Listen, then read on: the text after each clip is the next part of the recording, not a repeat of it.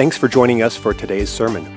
We're always so encouraged to hear how God is working in your life. If the messages of this church have touched you in some way, please share that with us by clicking on the Contact tab at lifesc.org to send us an email.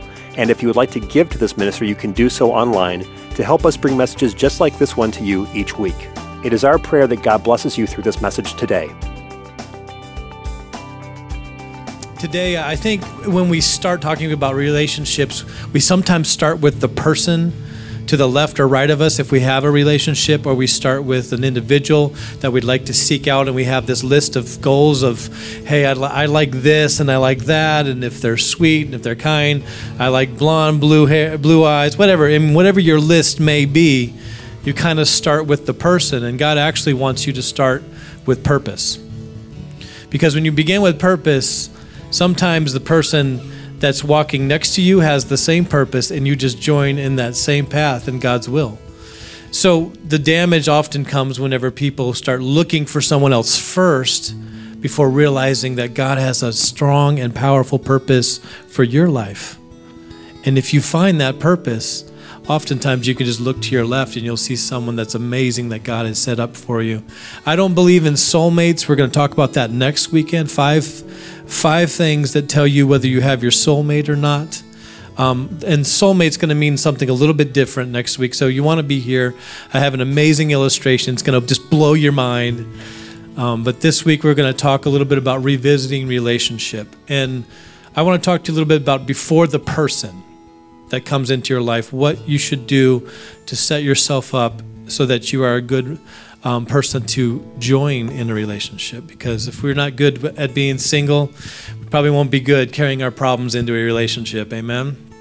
So it might get uncomfortable in here for a little bit, so I'm okay with that. I've been pastoring a long time, so I don't have to have you respond for me to stay comfortable. If you guys get crickets in here, it's okay with me. As long as the Word of God is preached, then I think that it's important. So we're going to go all the way back to where relationships started, and that's in the book of Genesis. If you turn to Genesis chapter 2 with me, we'll begin there today, and we're going to read verses 7 through 9. Genesis chapter 2, verse 7 through 9, and I just want to let you know that our church is in revival. We're moving through the word revival right now as a theme for our year of awakening, and we're on the RE of revival. It's re.viv.al, and we're dealing with revisiting, regarding the things of God, rebuilding anything that has broken down, having a personal revival in your own life so that the church can have revival as a community, because it starts with us individually. So the place I want to start today is revisit relationships. And so here we go. The Bible in the sky will help you if you can't find it. Good thing I didn't go to a scripture like Habakkuk. We'd be 15 minutes finding it. But revisit relationships, and I think it's going to be provocative for your thought patterns as to how God laid out the best kind of relationship and the foundation for relationships. Does that sound okay to you today? All right, in a snowstorm, amen. Thank you, Jesus. Genesis chapter 2, verse 7 through 9, it says, "And the Lord God," this is the first time the words Lord and God were used together. It's called first mention in the original text, because we don't just need a God who's a judge, we need a Lord who's merciful. That'll preach. "Lord God formed man from the dust of the ground and breathed into his nostrils the breath of life, and man became a living soul. And the Lord God planted," or placed in one scripture, everyone say placed, "a garden eastward of Eden, and there he put," or placed, "the man whom he had formed." Everyone say placed again. And verse 9, "And out of the garden and out of the ground made the Lord God to grow every tree." Everyone say provision. "And in every tree that is pleasant to the sight and good for food, the tree of life also in the midst of the garden, and the tree of the knowledge of good and evil." Everyone say parameters. So I want to talk to you for a little bit about those different things that are in this scripture and how we identify a good relationship and what it takes to know when you have a good relationship in your life. Amen? So let's pray together. Jesus, give us your word. Give us the ability to dredge up something that changes somebody's life today in Jesus' precious name. And everybody said amen. You may be seated. So we begin in Genesis. I don't know what kind of relationship you're in. I'm just going to give you kind of a little bit of a history of my relationship. My wife and I have been married for quite a long time, and the relationship that we had started what I thought was too young. We got married at 18, 19 years old, and we were just young. And some people say that's too young to get married, but if you get married when you're young, it just means that you have a whole lot more time to be annoyed by that person. I'm just kidding. But what happens I think what happens in our culture more often than not is we tend to go looking for the person before we set our relationship goals, okay? #goals. So what we have to do is we have to make sure that we set our relationship goals before we get into a relationship, because a relationship that doesn't have purpose set out in the first part of the relationship will end in irrefutably in abuse. And the interesting thing that Miles Monroe once said, he said, where the purpose of a thing is not known, abuse is inevitable. So whenever you start into a relationship, you need to know what the purpose of that relationship is, why you're coming together. And so I'm going to preach more from a biblical standpoint, because relationships need to be founded on something that never changes. Amen? And so when you look at culture and when you look at the world that we live in, relationships are always being defined differently. If you look at relationship or marriage as defined in the 1920s, it's not the same as it's defined today. Amen? It's completely different. So if you define your relationship off of what culture says relationship should look like, what Kanye and Kim says relationship should look like, then you know that relationships are always moving. You can never, it's just a moving target. And you need to have your relationship built on something that stays the same. Amen? Like the Word of God. That never changes and is founded and established. So I want to start with the word goal, because relationships need goals. And the word goal means the result or achievement toward which effort is directed. The result or achievement toward which, I can't read my own writing, obviously, which effort is directed, aim, or ends. I watched a video this week of a girl that was looking to get into a relationship, and she had a bow and arrow, and the arrow was supposed to be Cupid's arrows, and it was a Valentine's Day video, and she walked into this field, and there was this target that's stationary, and you can't quite see her face, and she pulls out an arrow that says love, and she puts it in the bow and arrow, and then the camera comes around to the front after she's pulled the arrow back, and she's going to release it, and she's blindfolded. And so then she starts releasing arrows, just trying to find love, and she's hitting cars and taking out tires and doing all kinds of things in this video. And they said, this is what it's like if you try to define love by what the culture has blinded us to as what love should be. So we need to define love as what the scripture says. And what interests me about the relationship that God starts with in the scripture is he doesn't start with man having a relationship with someone else. He starts with man having a relationship with him. Amen, somebody. So oftentimes what we do is we start into looking for somebody or having a relationship, and we start aiming at different people thinking they look like what I want, or they look like what looks like a good relationship. And the problem is we really haven't learned how to define what relationship is. In other words, I'll be talking about this just a little bit more next week, but you have to be comfortable with being single. Amen. You have to know what single means and how God has developed and designed you and what you are called to do in God. And if you learn how to be good being single, that should be the way that you enter a relationship. I'm good. You know, if you like me, that's great. If we go out on dates, that's great. But just so you know, I'm good. I'm not needy. I'm not thirsty. I'm not anything. I'm good right where I'm at because I'm good with being single. I know who God made me to be. He's called me to be something important, and I want to find where God has directed me to go. And the culture that defines marriage and relationship that's always moving, you can change your relationship or look for a relationship that then doesn't satisfy you in the long run. And so what I find is we need to visit again relationships. The foundation of a faithful and fruitful relationship is one that first puts God in their life, then searches for somebody else that has the same goal. God first, then their spouse or the relationship. Isaiah 40:8 says this, the grass withereth and the flowers fade, but the word of God stands forever. Would you like for your relationship to stand on something that stands forever? Amen? That's why we're looking to the word of God. So there's several things in the scripture.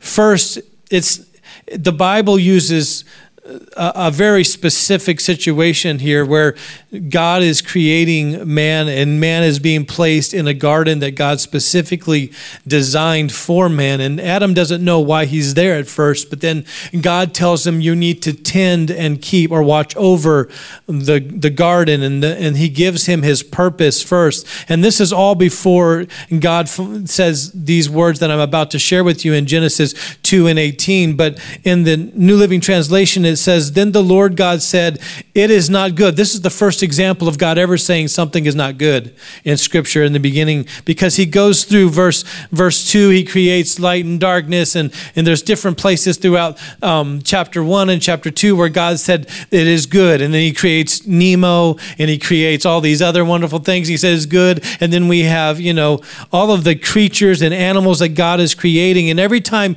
he finishes his work, he says it is good. And this is the first account in verse number 18 of chapter 2 where God said it's not good for man to be alone.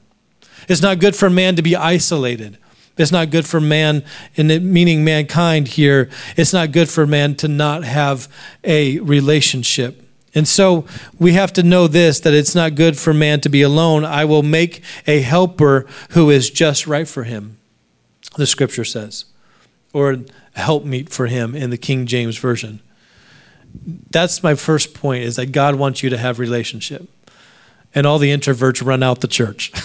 Like, no, I just want to have online courses, and I don't want to deal with people, and I don't like people, and I hate this church because you're telling me I need to have relationships, and this is not good for me because I am more isolated, and I just want to go to my coffee shop and get online and blog and do all my stuff. Well, I'm sorry to tell you that God is not going to leave you lonely, because the Bible says he will not leave you. He'll come to you because he wants man to not be alone. So his first promise, and one of the greatest promises in the scriptures, that whenever you get in trouble and you don't know the answer to your questions, you don't know where to go or what to do, God does not always give you the answer, because you may be needing to learn something from that situation. But when he comes and says, I will not leave you. I will come to you. I will comfort you, and I'll be there for you. With every question mark that you have in your mind, and God will show up with his presence there and say, I may not be able to give you all the answers, because sometimes answers create bigger questions,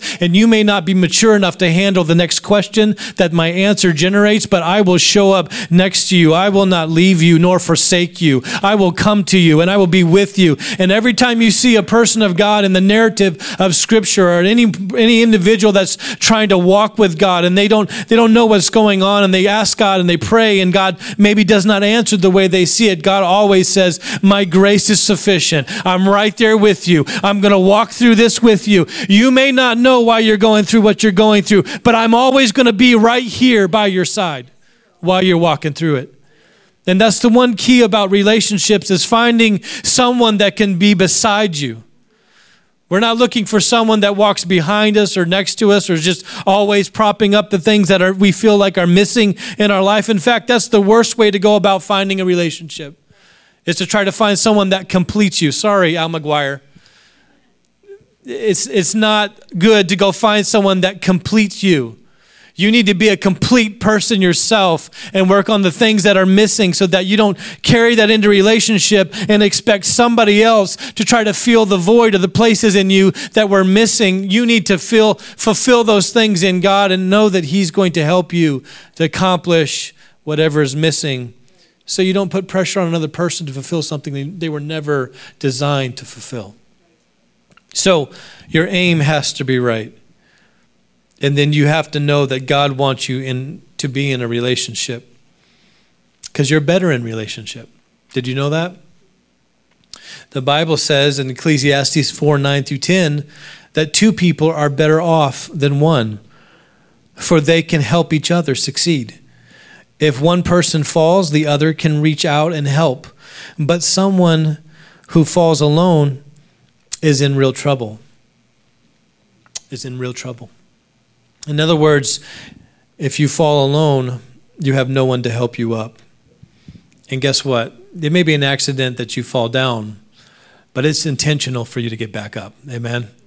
And you need someone beside you that says, hey, you're going to make it. You're going to get through this. I know it's tough in school. I know it's hard with what you're going through, but I'm going to stand right here and I'm going to help you. Have you been Jesus for anyone ever where you saw them going through something and you just came alongside and said, look, I don't know what to say, but I'm going to do like Jesus and have the ministry of presence and just be with you through this. Have you ever done that for somebody? And then you come out the other side and you didn't really have to say much of anything. You didn't really have to do much of anything. You just showed up and said, I'm here with you. And they're like, you know what? You were the best thing. You were what I needed in that time. And you're like, well, I didn't really do anything. Yes, but you came over at 2 a.m. or you came over at that time when I was troubled or struggling, or you showed up whenever no one else would.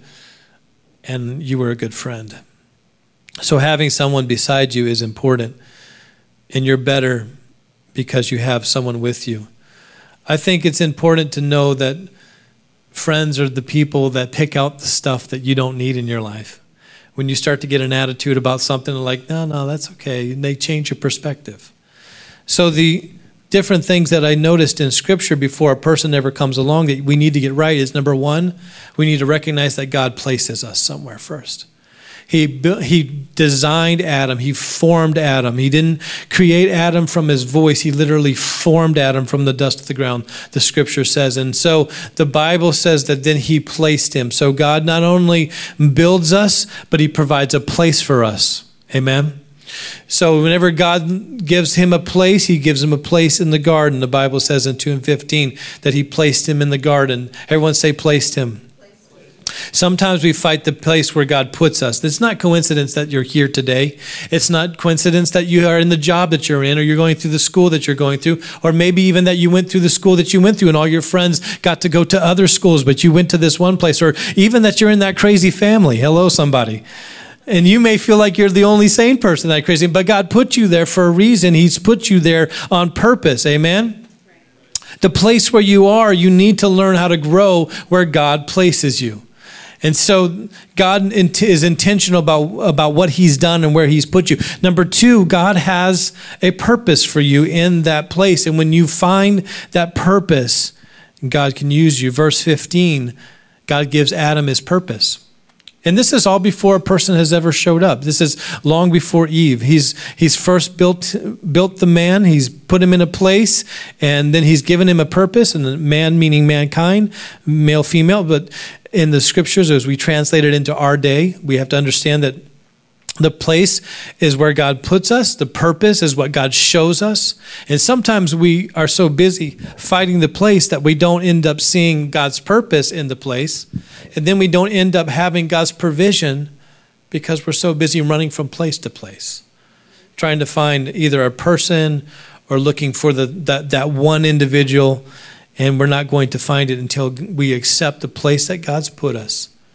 So what I did was I went to Bible college, and we went to Indiana Bible College, and they called it Indiana Bridal College because for some reason people just left there engaged. Yeah, everyone shows up with the same agenda. Most of them intend to be in ministry, so it's kind of like you're going the same direction anyways. But when I first met Sarah, she didn't like me that much. And what was interesting, I was sharing our story. I was going to have her come up and talk just a little bit with me, but she was supposed to be teaching Sunday school, and so you're in here, and I'm a little bit perplexed, but I don't know why. You want to come up here? Yeah, that's fine. Come on up.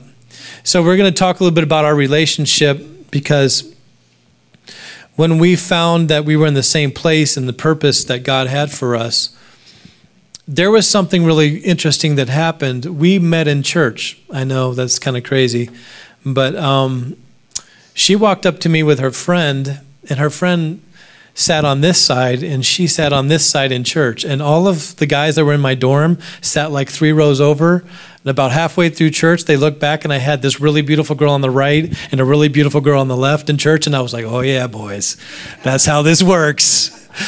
It's the blue eyes. Just, no, it's kidding. But she was sitting there and I didn't really know her at all. And the Lord began to move. And I'm sensitive to the Holy Ghost. Maybe you are. And everyone was standing and we were worshiping God. And I felt the tear go down my cheek because I just felt God's presence. And I'm like, this girl's going to think I'm just crazy. This guy's here crying in church. And so I do one of these numbers, like where you're praying and you're like, you open one eye, like, are they praying too? Or do they just think I'm crazy because I have my hands lifted? And I look over and she's doing the exact same thing. And there's a tear running down her cheek. And I went, that's a keeper. That's a keeper.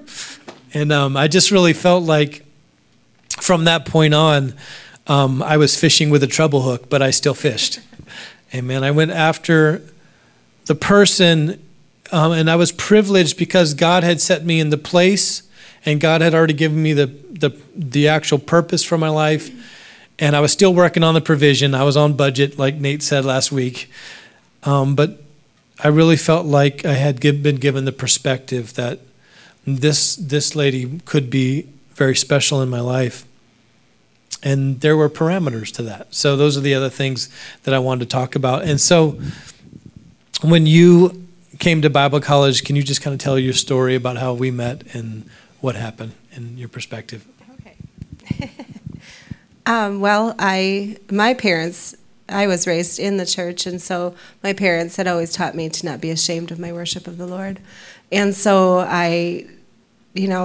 to me, if a guy I was interested in wasn't a worshiper, he was no longer a guy I was interested in. And I encourage anyone who is a young person who hasn't entered a marriage relationship or an engagement yet to have that for a safeguard for yourself. Because like you already said, if you're seeking God's purpose, if you're pursuing God's purpose and you find yourself in God's purpose and you look around you, you will see people following the same purpose of God near you. And it's actually true in any part of your life that whatever purpose you're seeking, you're going to find people next to you who are going after the same things. If you're living the party life, guess who you're around? Guess who you're going to see? It's always puzzling to me when people say, well, I'm looking for a girlfriend. I'm going to go to the bars. Okay, so what you want is a wife who hangs out in bars. That's the solid relationship you're looking for? A person who sits their life on a bar stool? That's what you're looking for? That's what you want for your whole life? Because that's where you're going to find it. If that's what their purpose is just for a temporary good time, that's all they're looking for in you, is a temporary good time. And so there's no lasting relationship possible in that scenario. So when you're in the altar worshiping God and you look over and you see a person next to you and they're doing the same thing, guess what? You already have something in common. Already you have similar interests. Already you're on the same path, and your path will be easier together because of it. If you happen to come to the Lord after you've established your relationship or after you've been married, and the Bible says you're unequally yoked, you have a purpose that your spouse does not, it's always a rub. It's difficult. It makes living for God so much more difficult. So I do encourage those who are looking for a mate to look first to God and then see what he places next to you. That's the best way to establish a relationship. I didn't actually tell our story. Do you still want me to? Yes. Okay, well, I didn't like him. So, he was nice and everything, and he had pretty eyes. But actually, yes, we were told that my friend and I were told that there was some guy that had amazing blue eyes that was a freshman, because that was my second year. And so we didn't know who that was yet. And I do remember that when we sat down next to him, just because it happened to be empty seats, we sat down next to him and we're like, it's the guy with the eyes. So we identified him that way. But anyway, so he did start hanging out with our group of friends, and he was actually interested in a different girl, not me or my friend. And I thought he was nice and he was funny and we had good times, but I was not at all interested in him. But we were going on the same path toward the same purpose because we both were called to ministry. And so through that, the Lord started to shift things, and God shifted his interests, and he started to be interested in me. God hadn't shifted my interest yet, so it was a little rough. So he started pursuing me, and I started going, hold on, buddy. And so you can hang out with my friends, but that's it. So anyways, then we did start, so he had nowhere to go for Thanksgiving because he was from Alaska. And I always traditionally would take home some missionary kids with me for holidays because they had nowhere to go. So I already had two other buddies who were both, one of them, he was from Malawi, and one was from New Hampshire. So they were both coming home for Thanksgiving with me. And I found out he had nowhere to go. So I'm like, hey, come on with us for Thanksgiving. So 3 of these guys came home with me for Thanksgiving. And lo and behold, my mother heard a word from the Lord. And I don't think this always happens, but it happened this time.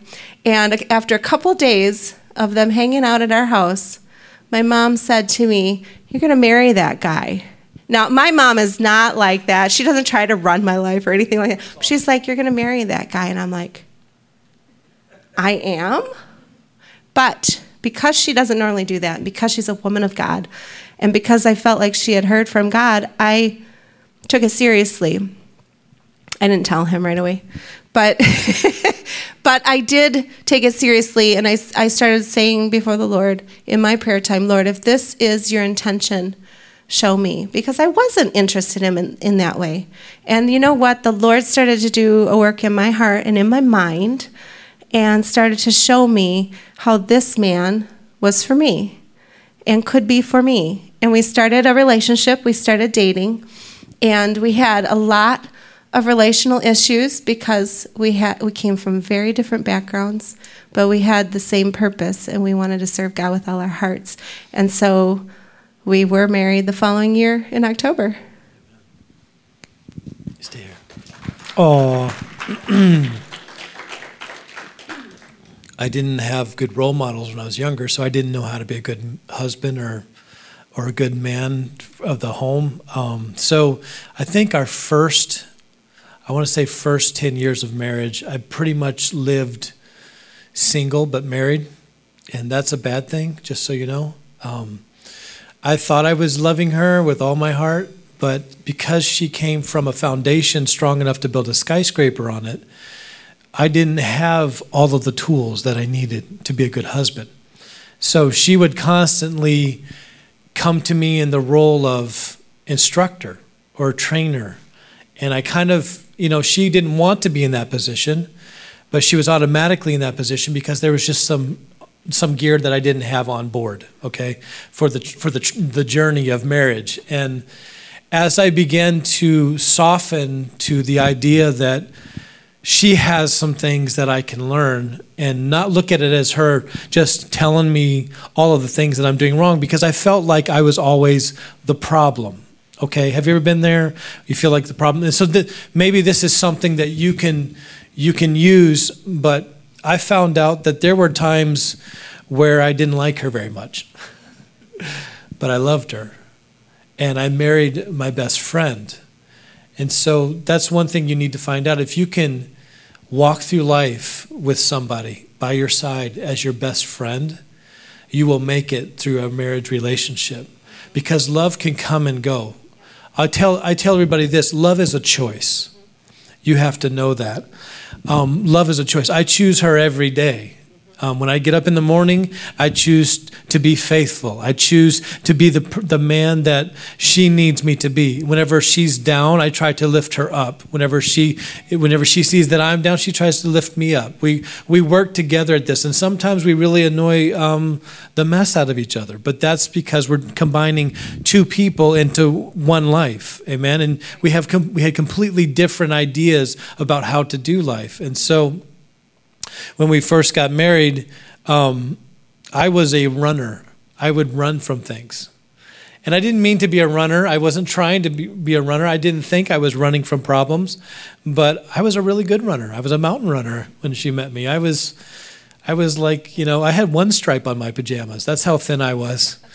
And she realized early on that I didn't understand that I was running from things that I didn't feel equipped to handle.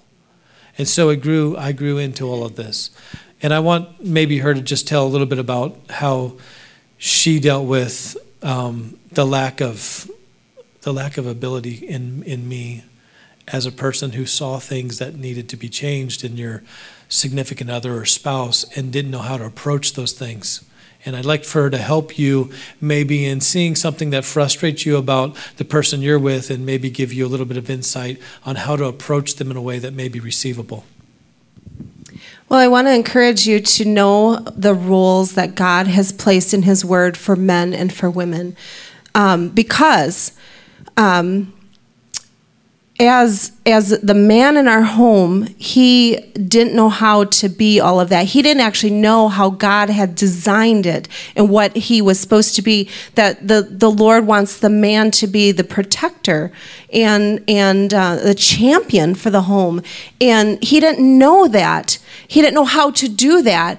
And so even though I came from a home where my father's a very strong, godly man, and he did all that. Not that he's perfect, but he did all that. And so I was expecting my husband to just pick up from where my father left off when I left my father's home. And he couldn't possibly. So if I had clung to that, expecting him to be exactly like my father, I was giving him only failure, only possibility of failure. So I had to set aside my ideas and work with what was here. Now, I didn't, thank God I didn't, because I was young and stupid. Thank God I didn't let go of what I knew the Word of God says. It's important to know what the Word of God says about marriage and about relationships and how they work. Because if you know what the Word of God says, you can stand strong on the Word, even if the person that you're with is not standing firm on the Word with you because they don't have the knowledge to. So every time we'd bump into one of these problems where he just simply could not be that person because he didn't know how, I would present him back to the Lord. And I remember many times laying for the Lord, praying, crying, Lord, why? I mean, he wants to be a godly man, but he's doing, it's just like, it's too difficult. I can't do this. It's too difficult. I'm trying to be my role, and I can't be because he won't be his role. And the Lord spoke to me many years ago, and I'll never forget it, and I still apply it to this day.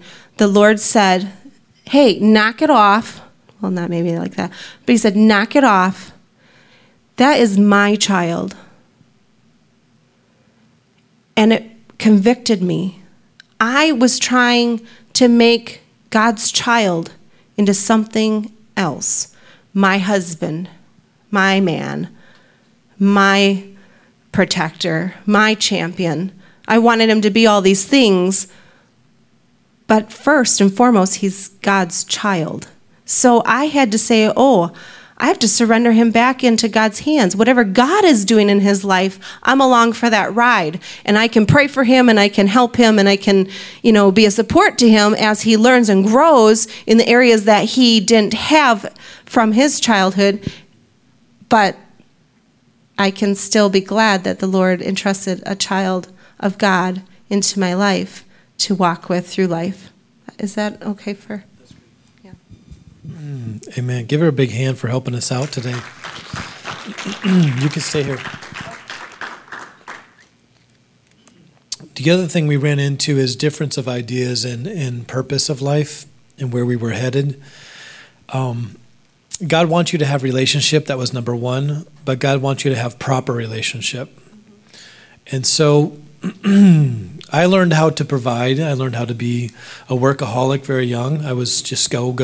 I was very driven. I felt like if you point me in the direction and you give me enough time, I'm going to conquer it. And that was my personality. And so I didn't realize that just getting something done may not be the healthiest way to do things. There's a right way and a wrong way to do things. And what I found out was you can do the right thing the wrong way. Yep. And so I started to go through the scriptures and find that, look, God places you first. God puts a purpose in your life, and then he provides provision. It says, and out of the ground made the Lord God to grow every tree in verse 9 that is pleasant to the sight. He caused them to grow.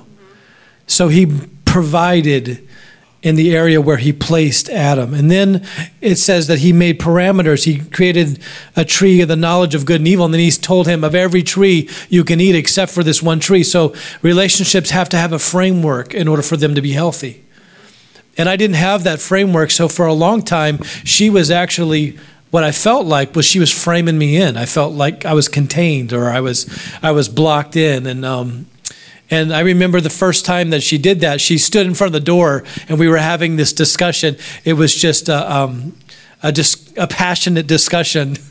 You call it what you want. We were arguing and we were having this discussion, and she blocked the door because I wanted to go outside. I wanted to leave the house. I'm like, I got to get away from this. I need to go outside. And she stood in front of the door and she goes, not in my house, basically. You're going to deal with this right here, right now. And so what I didn't realize at the time was what I felt like was confining me was actually her trying to teach me the framework of how you work within the relationship of each other and how you respect what their feelings are and walk through those feelings even when it's uncomfortable for you.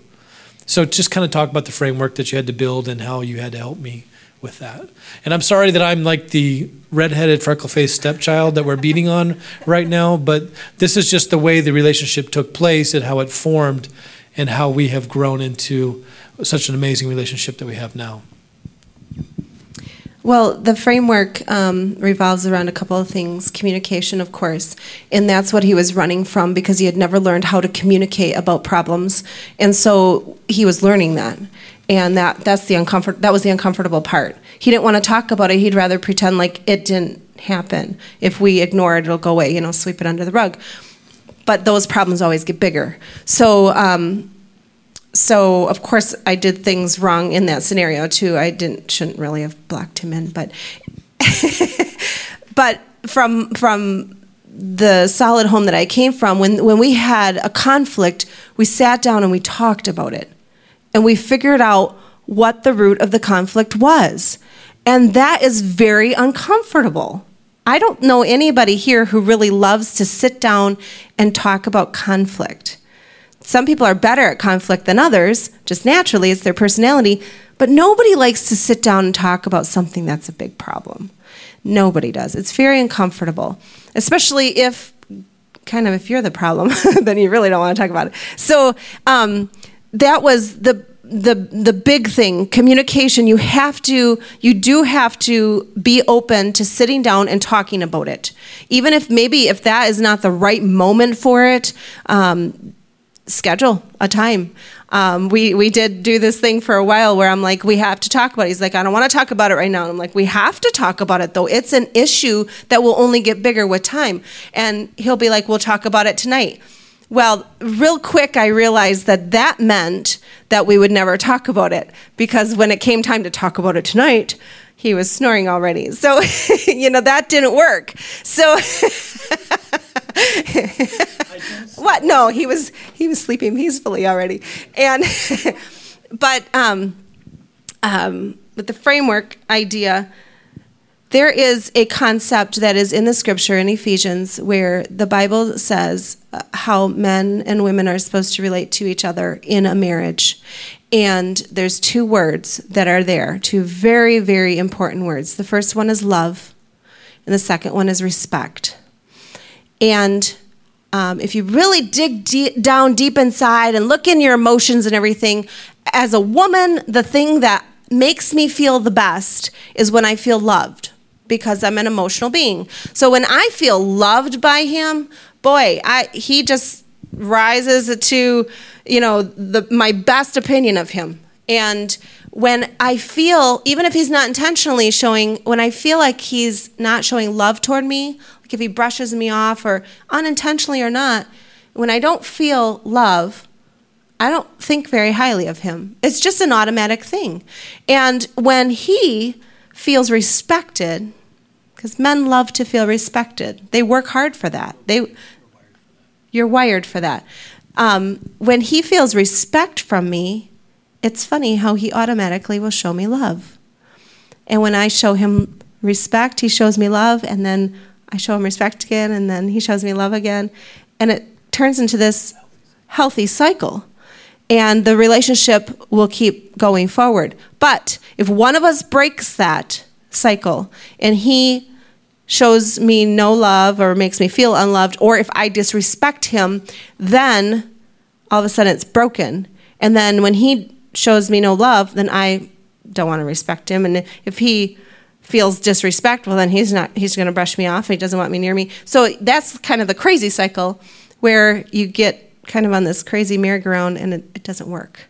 So the love and the respect that the Bible talks about, again, we're back at God's relationship standard.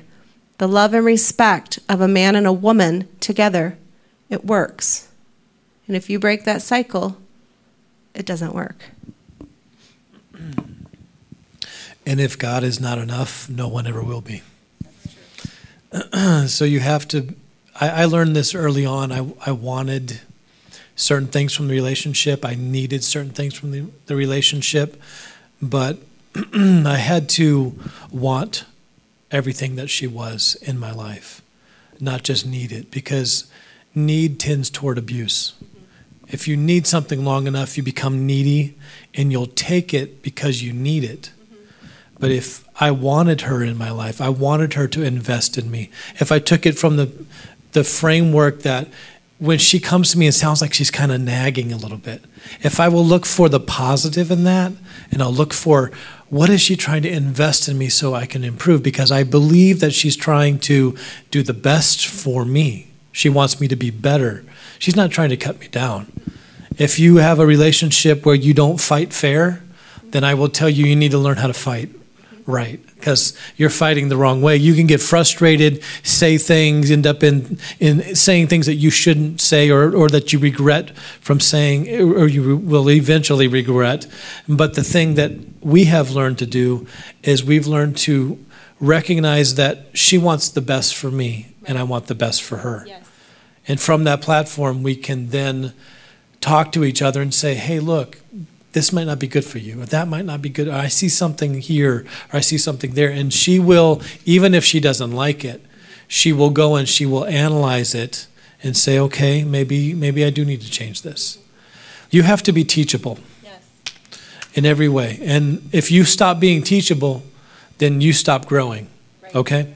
And we're wrapping this down. I know this was a little bit long, but we're going to do a little bit more of the basic biblical stuff. But I wanted you to notice that the scripture gives very clear instructions for what a healthy relationship is and the pattern of a relationship. And that is all before a person comes along. And so when I found her, I had already luckily put these things in place, not intentionally, but because I was walking with the Lord and he did it for me. So gratefully and thankfully, I didn't have a lot of collateral damage from a relationship that I chose early in life, where I was just having to work through being what I felt was stuck with someone. Instead, I'd already recognized that God was at work here, and because she is an individual that builds people and nurtures people, that relationship worked. So look for someone who has a good heart. Look for someone who's willing to stand beside you. Look for someone that's willing to invest in you and make you better. And if you find a person like that, they're worth holding on to. Amen? All right, let's stand together. I just want to finish with Matthew 22, verse 36 to 39. Let's give Sarah a big hand for helping us today. And we can make the book available to you if you want a reference for love and respect. that book. You can read that over the Valentine's Day. Maybe you guys can snuggle in together and get that book done. I don't know. But anyways, what I found in Scripture is that God wants us to understand that we can't necessarily love each other if we don't love ourselves very well. So in Scripture, in Matthew 22:36-39, there's a pattern. It says, love God, love yourself, and love others. And so it says this, teacher, which is the most important commandment? They were asking Jesus of the law. And Jesus says this in the next verse. He says, you must love the Lord your God with all your heart and all your soul and all your mind. That's a given. They knew that. That was the great commandment. So they knew this. But then Jesus doesn't just add on to that commandment. He makes another commandment basically equal to that. And he says this is the first and greatest, and the second is equally important. As this original commandment that God had given the children of Israel, he says another one is equally as important to that one. And that is love your neighbor as what? Yourself. The problem is a lot of people don't love themselves. Because we're watching highlight reels on different Instagram and things, and people only post what they've filtered. And if their family looks good, great, then they post it. But if you're only seeing all of the highlights of somebody's life, you begin to look at yourself and say, you know what, maybe I'm not as good. Maybe. And if you have a low self-esteem, that affects the overall relationship that you're in. And so Jesus says this is a key to having a good relationship. Learn how to love God with all your heart, soul, mind, and strength. But then love your neighbor or love others as you love yourself. And so I would say that you need to learn that God loves you very much, that he died for you on a cross, and he purchased every opportunity for you, and every sin stain was washed away because he loved you so much. And when you recognize that he loves you that much, then you can love other people even more. But when you go to love somebody else or get into a relationship and you still have holes and places that need to be repaired, I want to challenge you to learn how God loves you and learn who you are in Jesus Christ and learn who you are in the Word of God, what he thinks of you. Because he wouldn't die for you if you were worthless. He wouldn't give his life for you if you had no value. And so you're highly valuable. In fact, the Bible says you're highly favored. And I want you to know that this relationship that you're entering into, whether it's going to be leading you down the path of marriage or not, I want you to know that as we're going to talk about this next week, having a soulmate, you have to know that picking somebody is so very important to your purpose, because you can choose someone that leads you away from God's purpose for your life. And I really want you to have the best in your relationships. And they say, well, I found my soulmate. Did you find your soulmate? The best thing you can do is find your purpose mate. Because if you found a soulmate, it needs to be someone that's intertwined with the purpose of God for your life. And that's not just a selfish-driven thing. It is very much a God-driven thing. So loving God, loving yourself, and loving others is very important. And I'm really excited about talking to you about soulmates next week, because a lot of people believe that they found their soulmate. And if you select your soulmate, but your soulmate, the person next to you, got it wrong, then whoever they were supposed to be with got it wrong. And now we got a problem. Times that by 100, you got a bunch of people that are not with their soulmates. So it really doesn't make a whole lot of sense. So I want to redefine what soulmate means next week for you and do a much better job after this introduction of showing you where God desires you to be in your relationship. Let's pray together. Jesus, thank you for this day. Thank you for bringing us together. Thank you for the example that you put before us, that we are to love you first. And then we are to learn to love ourselves the way you said, that we are purchased, bought. We're the head, not the tail. We're above and not beneath. We are more than conquerors in you, Christ Jesus. And you did all of that for us because you love us and value us that much. And we should also have that high regard for ourselves, not to just give ourselves to anyone or anything, Lord God, but to be designed and directed by you, because you put great value on us. And then also, Lord God, help us to love others, our neighbor as ourself this week, to leave here, Lord Jesus, and to know that we are walking with you and doing our best to stand beside somebody if we have someone. And if we're looking for a person, Lord God, redirect us to your purpose first. Put us in the place you want us to be. Holy Spirit, do the deep work. Dredge up anything that needs to be handled before we ever connect ourselves to somebody else. Help us this week, Lord Jesus. Illuminate to us anything you need to change in us so that we're ready when our soulmate does arrive. In Jesus' precious name.